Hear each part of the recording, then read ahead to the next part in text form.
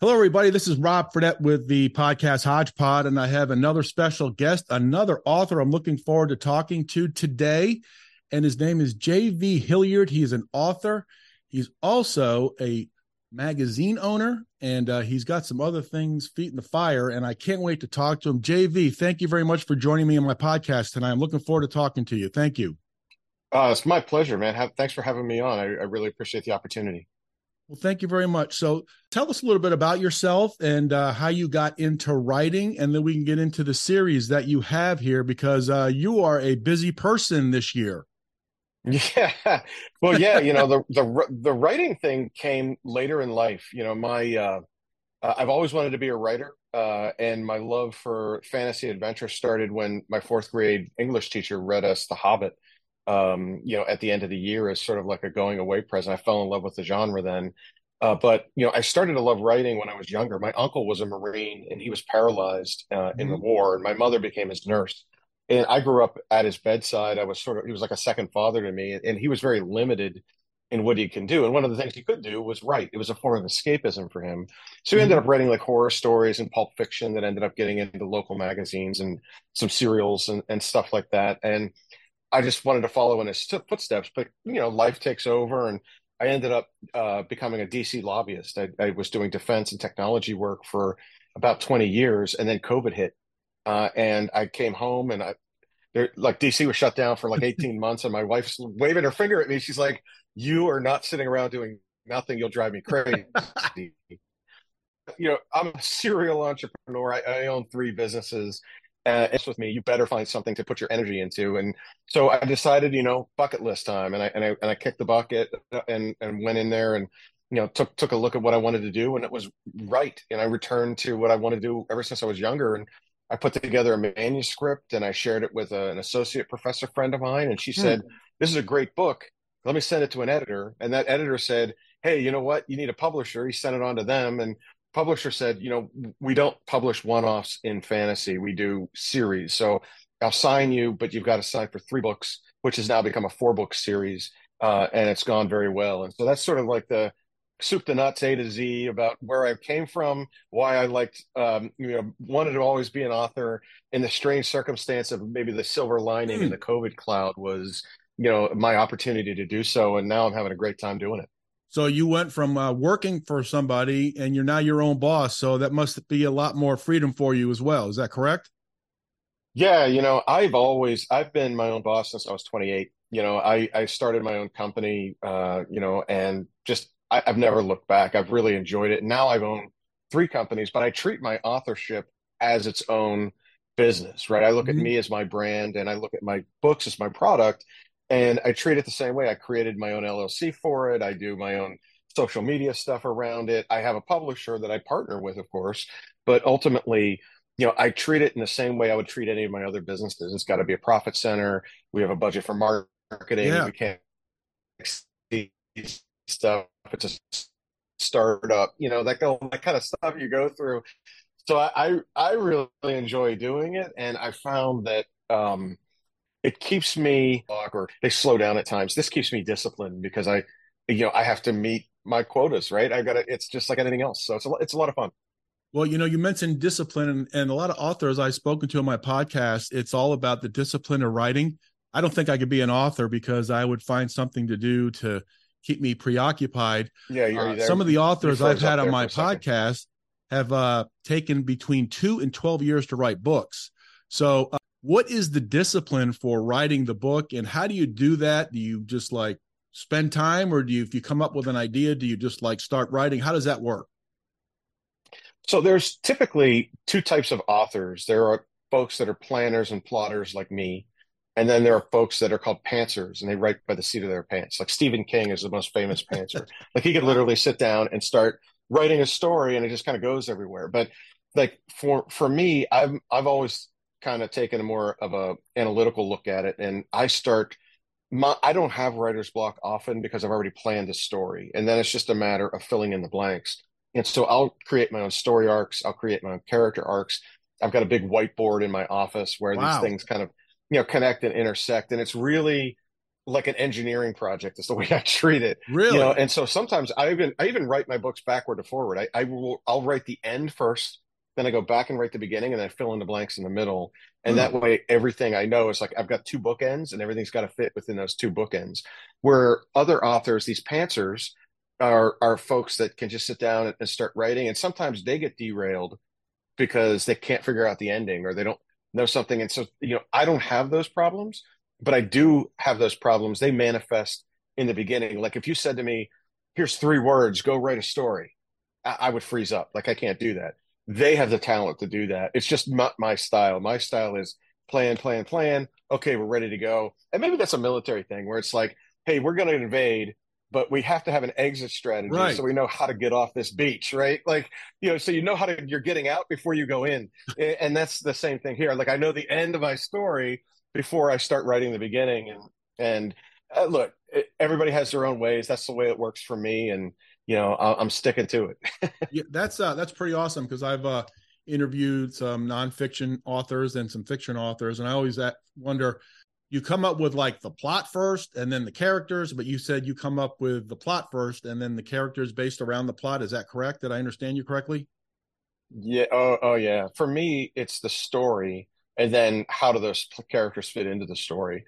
And because like, look, I think if you have a good idea for a story and you know where it's going to go, you can build the characters from that. Um, and look, I'm not going to lie to you. There are times where a character will lead something where, I've got a great idea for a character. He or she is going to put them into my plot, Mm-hmm. and it's like, how do they fit in moment or and you could do that too. I just prefer plotting it out, saying this is how the story is going to go, and Mm-hmm. then weaving them in as part of it. Interesting. So you well, we can discuss your book series here, but you have you've been busy this year with your book. You've recently released a book this year, your third book, but you also have another one coming up later this year. So what's the pressure like to get these books, I guess, pumped out in timely fashion because you have to meet deadlines? How does that factor into your writing?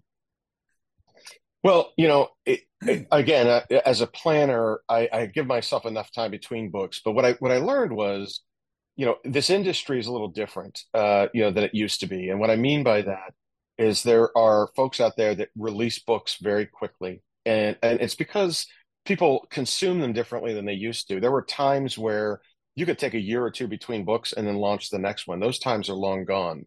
Now they call it rapid release, where Wow. there's an expectation that an author is going to have a follow up within a quarter. And in some cases, those books come out once a month. When you're writing epic fantasy like I do, it's nearly impossible. Like my books are at the average 500 pages, 150,000 words. You can't write that in a month. You just physically, it's physically impossible Wow. to write it, go through the editing, get it published, and get it promoted. It's just not going to happen. So we look at it in 6 month spurts. And if Hmm. we have a book that's coming out around every 6 months, that's going to be good enough for us. But part of it is a cultural thing, right? Like millennials and Gen Z don't have the attention span for waiting that long, and they'll drift away from you as part of your readership. They're used to binge watching Netflix and Right. having immediately everything downloaded on their phone the minute they Mm-hmm. want it. They're not used to waiting. And so there's a demand that is moving the market in a way that will requires you to write fast. And I'm not George Martin. Like Game of Thrones, what is it, 7 years since, and he still hasn't finished that book. I'm not that guy, right? So in order for my readership to keep pace and be loyal and want to buy the next one, I've got to have the next product out. And so again, I look at it in that framework and understand that look, I've got to make deadlines, which means I've got to get my book done in 3 months. It'll go through 2 months worth of editing and beta reading, and then it goes through publication process. And every 6 months there's going to be another book out. But as this series ends, my plan is to put out a couple of shorter novellas about some of the origin stories of the more popular characters. Like when I'm at a convention somewhere or a book signing, or I'm giving a speech, I always get asked about the same 2 or 3 characters. So what I'm going to do is, you know, use some downtime to recharge the battery between series 1 and series 2 Mm-hmm. and write these one-off books about the origin stories of those popular characters. And those I can pump faster, right? Because they're not going to be as long. They might be 180 pages or 220 pages instead of 500 pages. It's just a backstory on someone, and it keeps the readers happy because they're reading something about the realm of Warminster. They're reading something that keeps them in the game, and then when it's time for the next series to come out, they'll already know secrets about these characters they didn't know. And and so that's sort of like the strategy for the next one. And so maybe 2024 is more of these origin stories, and then a real kind of restart 2025 for the next series. So you mentioned conventions. You travel around the country for your series, and how does that go? Yeah, I do. So there's a variety of events that as authors you end up going to, and it depends on the kind of author you want to be, right? Like for me, I mentioned before that I have this serial entrepreneur bone in my body, and so traveling out there to meet readers and promote my stuff is important, especially because I'm not with one of the big four, big five Got it. publishing houses where they've got unlimited budgets and things like that. So for me, I go to GalaxyCon, I go to Comic Con, I go to libraries, I go give speeches at community colleges, I go to find book clubs, I'll go to a bookstore and do a book signing. All of those things grow your readership, and it also exposes your product to readers that might not know about you. And if you're there and they get a chance to meet you, chances are they'll follow you on social media. They'll buy the next book. They'll give you their email address so you can tell them in your newsletter when the next book is coming. And so there's business strategies around that, but I also function really well in situations like that. I love getting up in front of it. But like this GalaxyCon I'm doing in Raleigh next week, I'll be down there Thursday through Sunday. I have two speaking engagements off hours after the convention shuts down for the night, and Wow. I'll just be out there, talking to a bunch of nerds and geeks and that want to talk about my books and talk about being an author and what it takes and all that kind of stuff. And then the next day they'll come and find me and buy the books. And that's the hope, is that through that exposure, I get in front of readers and consumers in this case. Interesting, because I was talking to my brother for a previous episode we recorded the other night, and he's down. He works at the convention center in Broward County in Fort Lauderdale, and he was talking about Comic-Con down there. So I guess he has those shows down there, and he says they're very popular. So I know they are. So what's it like when you go to these shows, seeing the fruits of your labor with the people who want to meet you and you meet the readers? What is that like? That must give you some satisfaction because, when you see people up close and they read your book, that must really make you feel good. I got to be honest, it's humbling, is the word I would use to describe it. It is, Mm-hmm. I've had people do fan art for me and bring it to the conventions or a bookstore and say, this is what I drew this. This is what I think one of your characters looks like. Does this match for you? And most times it's pretty cool. Yeah. And so I end up putting that on my website and promote their stuff. I've had people write poetry about some of my characters. I even had one guy, and you want to talk about a humbling moment, because I'm a big sports guy, and I collect all sorts of sports cards and collectibles and things like that. This guy comes up to me in Richmond, Virginia, a couple of months ago at a convention that was there, and he makes his own baseball cards of authors that he likes their stuff, and then makes their own baseball cards. So on the front there was a picture of me, and on the back I Wow. had my stats, and it was like, here's the books he had, da, da, da, da. And then he asked me to autograph my own baseball card. And when he came up to show it to me, he had it in like these, the binders where you collect cards with Yeah, yeah. the top loaders and stuff. He had it there with all the authors that he's read and loved enough to make a baseball card for them, and came to me and asked me to sign it. I was like, Wow. yeah, yeah. And so it goes even beyond entertainment. Like in the beginning, you hope that you entertain people. Like you're writing the book because you think it's a good story and you want people to buy Yeah. into it and really say, hey, you know what? I really enjoyed reading this stuff. It made a difference.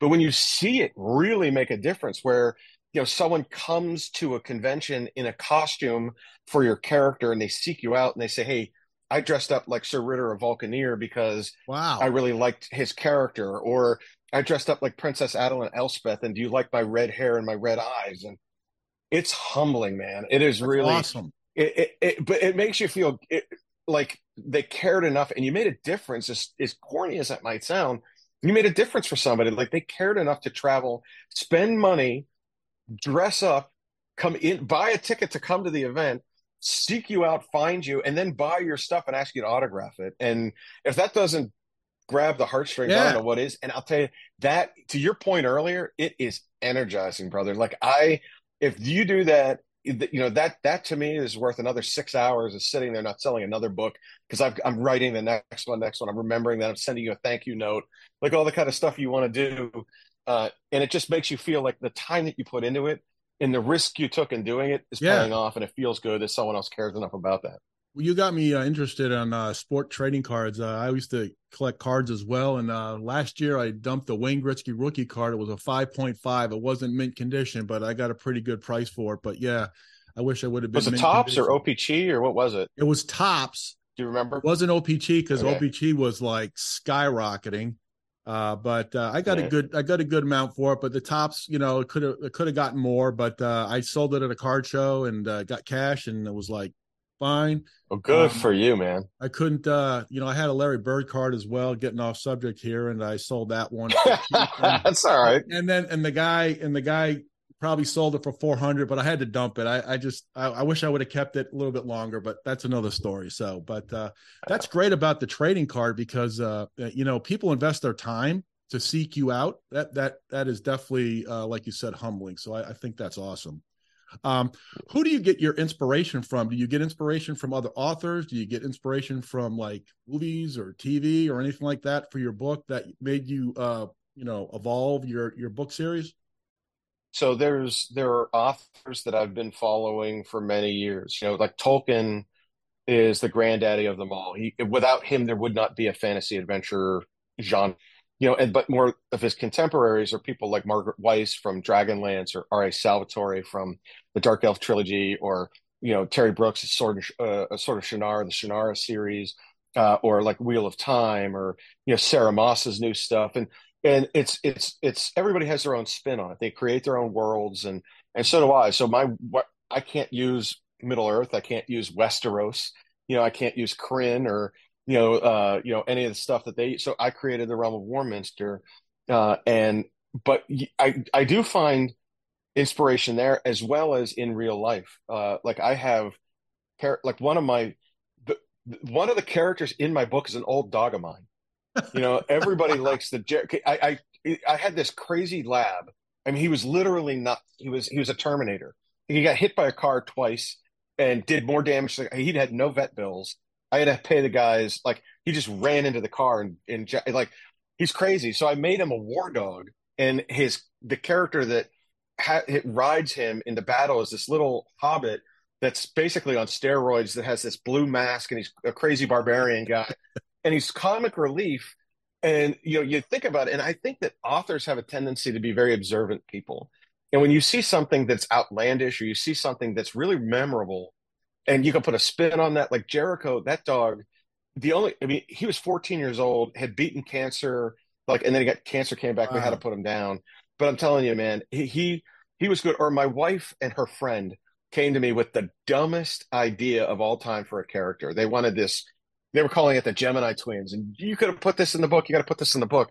And I'm like sitting there thinking to myself, man, that is so dumb. But what if, this happened to be these Gemini twins were actually conjoined twins, and they just happened to be, prostitutes, and they lived in this brothel called the Twin Snakes, and they were kind of like they would trade and sell not just this weird kind of crazy sex with a conjoined twin, but they would also selling information to the bad guys, right? Because they were like the bad street urchin types.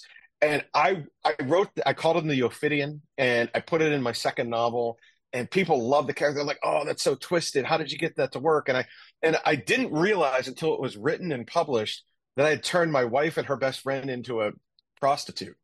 And they're reading the book, and I will never ever live that down. And they said they'll never give me another idea ever, because they know I'll just twist it in my dark fantasy kind of That's head. And they're like, awesome. no, we're done. We're done. So like even that, like you see a movie, you read a book, you see something happen in real life, and you're like, oh man, that should find its way into a book. We got to memorialize that some way. And you grab something like that, and you make it your own, and all of a sudden you get the Ophidian. It's just That is crazy like, stuff. that's insane. Yeah. That's awesome. I like that. That's a great story there about your dog as well. My goodness, that's awesome. So, what talk about the Warminster series and when did the first book come out, and then how has that evolved like the last year? And if you want to talk about a little bit about the series. Yeah, sure. So the first book came out December of 2021. It was called The Last Keeper, and it was the first of a four-book series of the Warminster saga. And the concept behind it is the two main characters are sort of the tropish, sort of like chosen one versus the false prophet, right? And Damus Alaric, who's the main character, is a 20-something-year-old kid that's being trained at the Cathedral of the Watchful Eye, which is a place where people that have the ability to have the sight go, basically oracles and seers and things. And Damus gets his visions from their god of knowledge when he sleeps, like a modern day Edgar Casey. And he starts having visions of a fallen member of his sect coming back to take vengeance on them because he was cursed by them 20 years ago. But he's not just coming back to take vengeance on the sect, he's coming back to take vengeance on Damus. And Damus doesn't know why. And so Grey Taurus the Mad and Damus are on this collision course that's kind of like arch enemies, and the main character has no idea what he did because when he was excommunicated from the sect and thrown out and has this curse put on him, Damus was 1 year old, right? And so like he has to figure out why he's coming after him, and that's how the book starts. And at the end of book one, Damus realizes that all the other keepers, these keepers of the forbidden knowledge that use sage advice to kings and queens and barons and stuff like that. He's the only one left that has that sight because the fallen keeper's coming back to claim vengeance, and so therefore he's the last keeper. And so the series goes on from that, and Damus evolves as a character where he starts to mature and learns to harness his powers, and then he eventually confronts Grey Taurus several times during the series until the big epic battle at the end, right? So it's a lot of fun, and if you're into Lord of the Rings or Game of Thrones, or you've played Dungeons and Dragons, you'll recognize a lot of the scenery. I use my own monsters, I create my own realm, I've world built, I use my own currency, own spell system. Everything is unique. But if you were a D&D guy or you're a fan of traditional fantasy genre tropes, you'll get it. You'll feel very comfortable in reading the series. I'm gonna have to get acclimated because I'm going to definitely get acclimated. I'm going to try to read this series of yours because it sounds very fascinating. It's pretty awesome. It's quite extraordinary. Cool, man. Thank you very much. And what about you have another book coming out later this year? So you're pretty, like I said, you're pretty much putting a full court press on these releases. So how's the tour going right now for the one here in July? Because I see that you are very busy. Yeah, so that one releases next week, right before the convention, the big convention down in Raleigh. So I'm excited about that because that's book 3, and that sets up the final ending. The book 4, which is called Echoes of Ghostwood, will come out at right before the holidays here in 2023, and it'll complete the first series. So that was kind of the goal. We're on target to meet that goal. And it's gotten really strong reviews, and I mean that in the sense that I've already licensed my intellectual property from the series to an augmented reality and virtual reality video game company, and they're creating an AR game that'll be released in late 2024, and the VR version will come out in late 2025. I'm in talks right now of converting the novels into a graphic novel series that will also launch in the 2025 timeframe. So I've got side projects that are going on as a result of the growing popularity of the novels and the series. And, it's exciting because you get to see your creation in different media, right? So I never thought it would become a video game. People ask about, oh, is it ever going to be a movie? You think about that. You never talk about it because it's just so far down the road, right? But when, the video game company came and they said, we like the rich content. It's, there's a lot of detail here. We can do something with these characters and these monsters, and no one has ever seen them. So let us take it from here, and we'll make it an AR game, and then we'll turn it into a VR game. And that company's already teamed with Niantic, which makes Pokemon Go. So it's like they've got millions of Yeah, it's really teed up nice for fourth quarter launch in 2024, and I get to sit back and do nothing. It's funny. Like Nothing. the most I do, yeah, the most I've done on this project is storyboard. Like they're like you get these technologists and these coders, and they're like, tell us about this character, tell us about this town, tell us about how they cast magic, tell us about how the currency. Because as you're building your character, it's like any other kind of like I don't know if you're a gamer or not, but if you are, you're building an RPG. You basically you create your own avatar, you choose the class of the avatar, and then you level up, right? And it's the same kind of thing that goes Wow. on in the novels, and they play through what I would say is sort of a cannibalized version of the plot, right? It's not the same thing. It just can't ever be the full thing. But ultimately, people get to create their own avatars and live through it as part of it, and then they get to play the video game for it. And for me, just sitting back and saying this will work, guys, this really doesn't work, or if you're going to do that, let me know because there are things that you're going to create plot holes over here. So for me, it's just basically like tell us about this character, tell us about the city, because you as a gamer could meet the main characters in the video game, Hmm. and they can give you hints and they can help you in battle and they can give you magic and all this kind of stuff. And it's a Wow. way to popularize not only the characters, but if you're a video gamer, you might now go buy the book. If you have the books, you might want to go play the video game. So it's another source of revenue. But I think more than that, it's seeing the art form take another form, another medium. In this case, it's a video game. Same thing with the graphic novel. Like that is, I'm a nerd. Seeing what I take 3 pages in words and someone putting that into one singular box and a picture and making you feel like you've read all those words with just looking at one illustration. That Wow. is, it's its own art form. And for me, it's like it's fun to be part of that, to see it, and they're sending me pictures, and you're like, oh, that looks exactly the way I thought, and they're getting it from what I've read, and you just feel good when you see, and they're like criminal like sketch artists. I'm telling you, it is like nuts. You tell them what it is, and they come back and they show it to you, and you're like, yeah, that's like 85% of what I told you. It's really good, and here's the Wow. kind of places where you can tweak, and all of a sudden, bam, we're into a graphic novel stuff. So it's coming along really well, man. I mean, I'm enjoying it, and it's fun to sit on the sideline and coach as opposed to being on the field sometimes. So basically, do you get like final say of what is on the games, or is that something left to the technology folks? Well, I get a say, but ultimately, some of the things I want might not be possible technologically, right? And I understand that, and I also understand that you know, I know what I know and I know what I don't know. And I'm smart enough to know if I don't know it, to leave it in the hands of the people that can do that. And, if they have to make some changes and things like that, and it doesn't, as long as it doesn't hurt the brand, Hmm. I'm okay with it. I don't have an ego like that. And if something that has to change for the sake of it being a better game, totally fine with it. It's not like it has to be word for word. Doesn't have to be, the characters don't have to correlate. They could drop out some characters. I mean, I'm a big fan of the Lord of the Rings books. I'm also a big fan of the Lord of the Rings movies, and they dropped characters out. They created new characters that weren't even all that important to the books, but they turned out well, and I know the difference. And if it's okay by Peter Jackson and the Tolkien estate, it's okay by little old me. I'll be just fine. So yeah, the answer is yes. I do have say, but ultimately there's a give and take there with the negotiation, and Absolutely. and sometimes I'll just step out of the way and let them do what they got to do.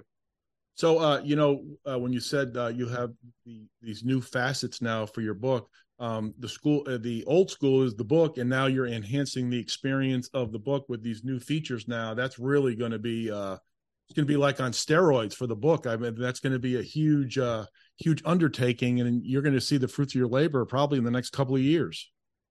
That's the hope, is that turns into revenue and popularity, and that will also kind of spur the next series. And Mhm. as more and more people follow, that's really where I want to be. It makes it easier for me to then write the next stuff, and hopefully be able to promote it easier. And and then I'll go from a C-list guy, at a local Comic Con, to a B-list guy somewhere, and make my way up so that Right I to can the A start getting list. paid to show up these things.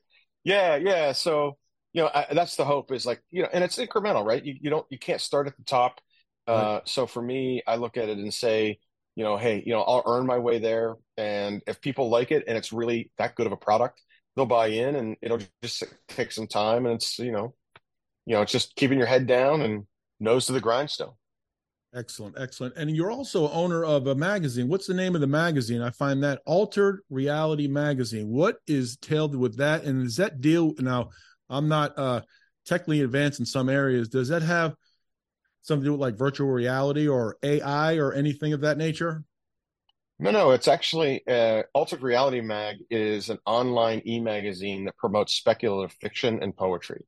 So if you're an author of sci-fi or dystopian fantasy or fantasy adventure or the gothic or things that are speculative, we are in many instances the first portal of publication for authors and artists and poets that they send us, they send us submissions every month, and we will print an online magazine on the 15th and 30th of every month. And we have a quarterly magazine that you can download as a PDF, all of which is free.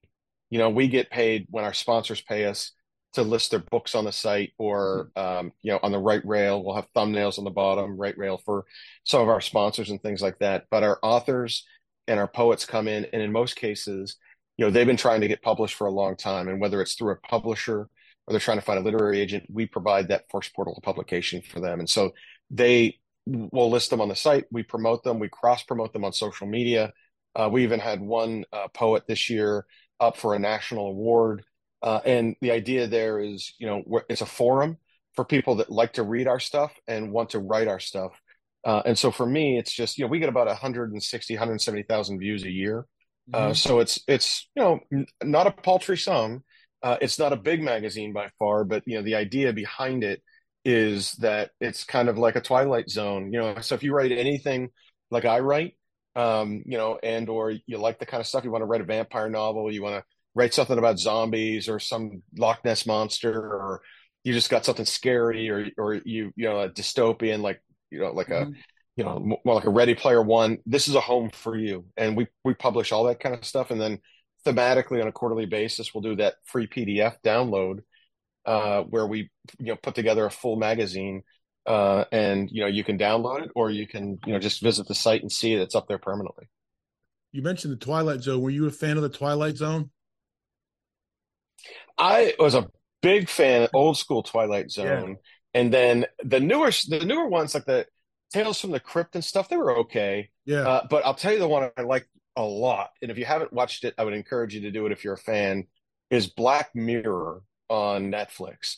It is like the nouveau avant-garde new Twilight Zone. And the idea behind it is, just like Twilight Zone, you enter into these episodic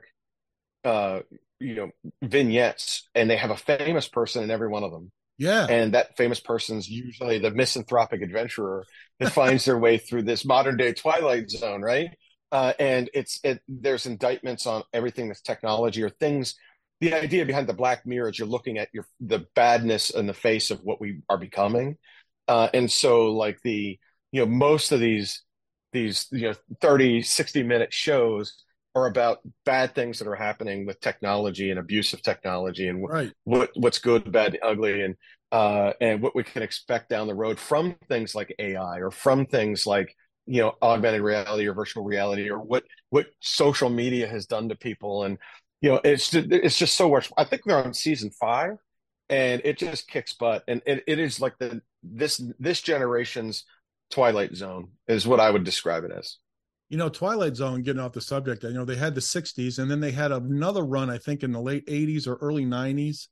And I think I remember Tom Hanks on one of the episodes too, or Tales from the Crypt. He was on one of those episodes. And then a couple of years ago, right before COVID, CBS came out with the Twilight Zone as well. So I've been watching some of the ones from a couple of years ago, and they're really like Joel McHale was on one of them, and they were in a submarine or something like that underneath water. It was just like all these actors are like comedians, and they play serious parts. I kind of like that integration, how they do that. They put them in different characters. I really like that. So, Twilight Zone is definitely makes you think. But now with AI, like you said, deep fake. Now deep fake is a big word now, and with making people like they had like the fake Tom Cruise. You see these fake Tom Cruises on deep fake, and it's really Yeah, scary. It's really scary.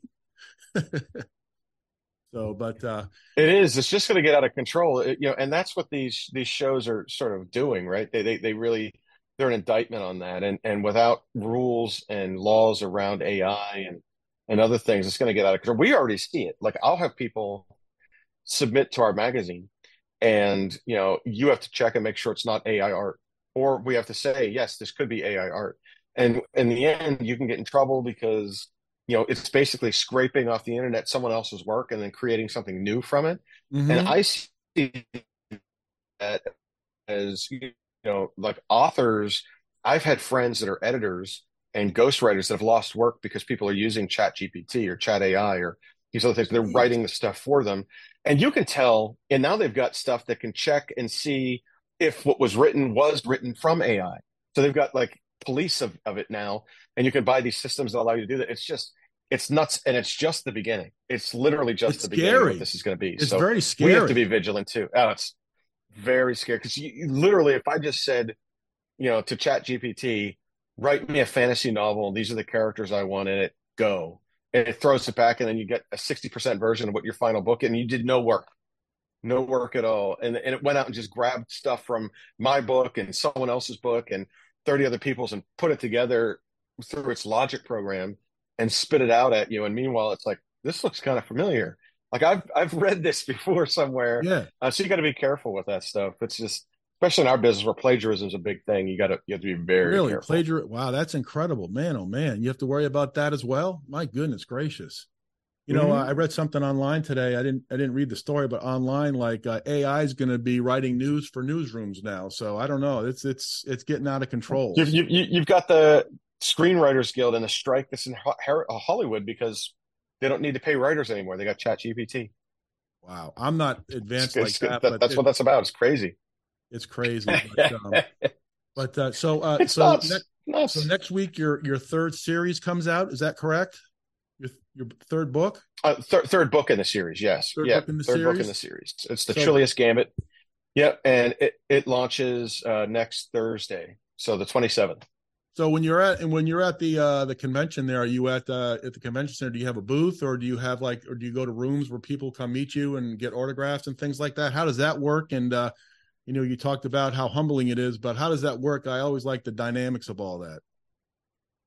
Yeah, so it's a bit of both. So I do have a booth. People can come and see me at the booth. They can buy my products at the booth, my swag at the booth. And then there are times where, kind of off hours when the convention hall is closed, but the convention center is still open to like late night events. And so like if you're a ticket holder of a certain magnitude, you get into these events for free, or you can buy tickets to get into them.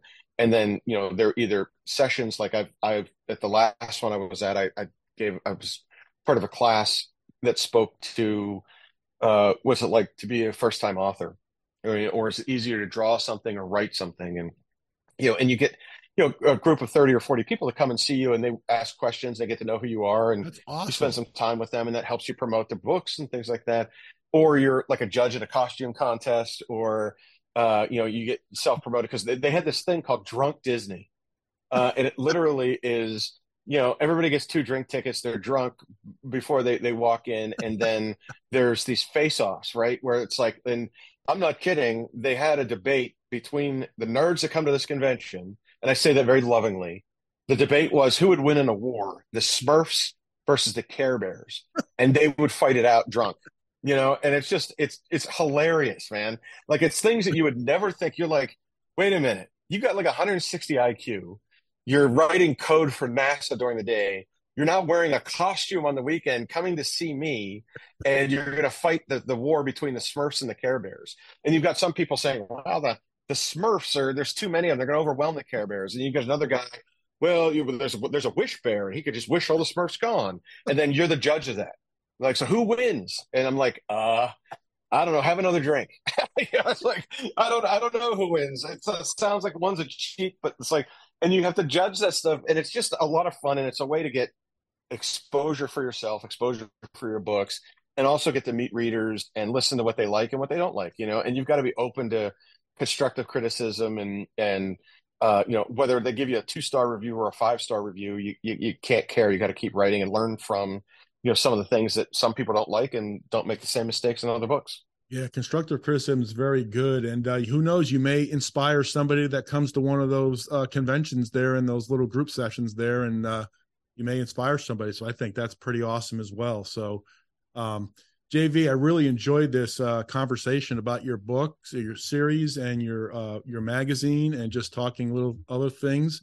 I hope maybe when you get your fourth book in the series, you can come back on in the fall.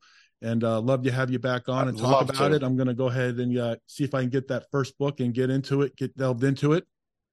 And I really appreciate your time tonight. I really enjoyed the conversation. Thank you. Hope you froze up there. Oh yeah, let me just I'll do edit there. It froze up. I'm sorry. I'll edit it. JV, I want to thank you very much for coming on. I thoroughly enjoyed it. Maybe I can get you back on in the fall when the fourth book in your series comes out, and we can talk about that. And I'll get that first book and read it. I want to get delved into it, and maybe we can talk some trading cards too, as well in the fall. But I really appreciate your time. I really enjoyed this conversation. It was a lot of fun. Yeah. Hey, thanks for having me. The feeling's mutual, and I'd be more than happy to come back on when book 4 comes out. And thank you very much for the time tonight.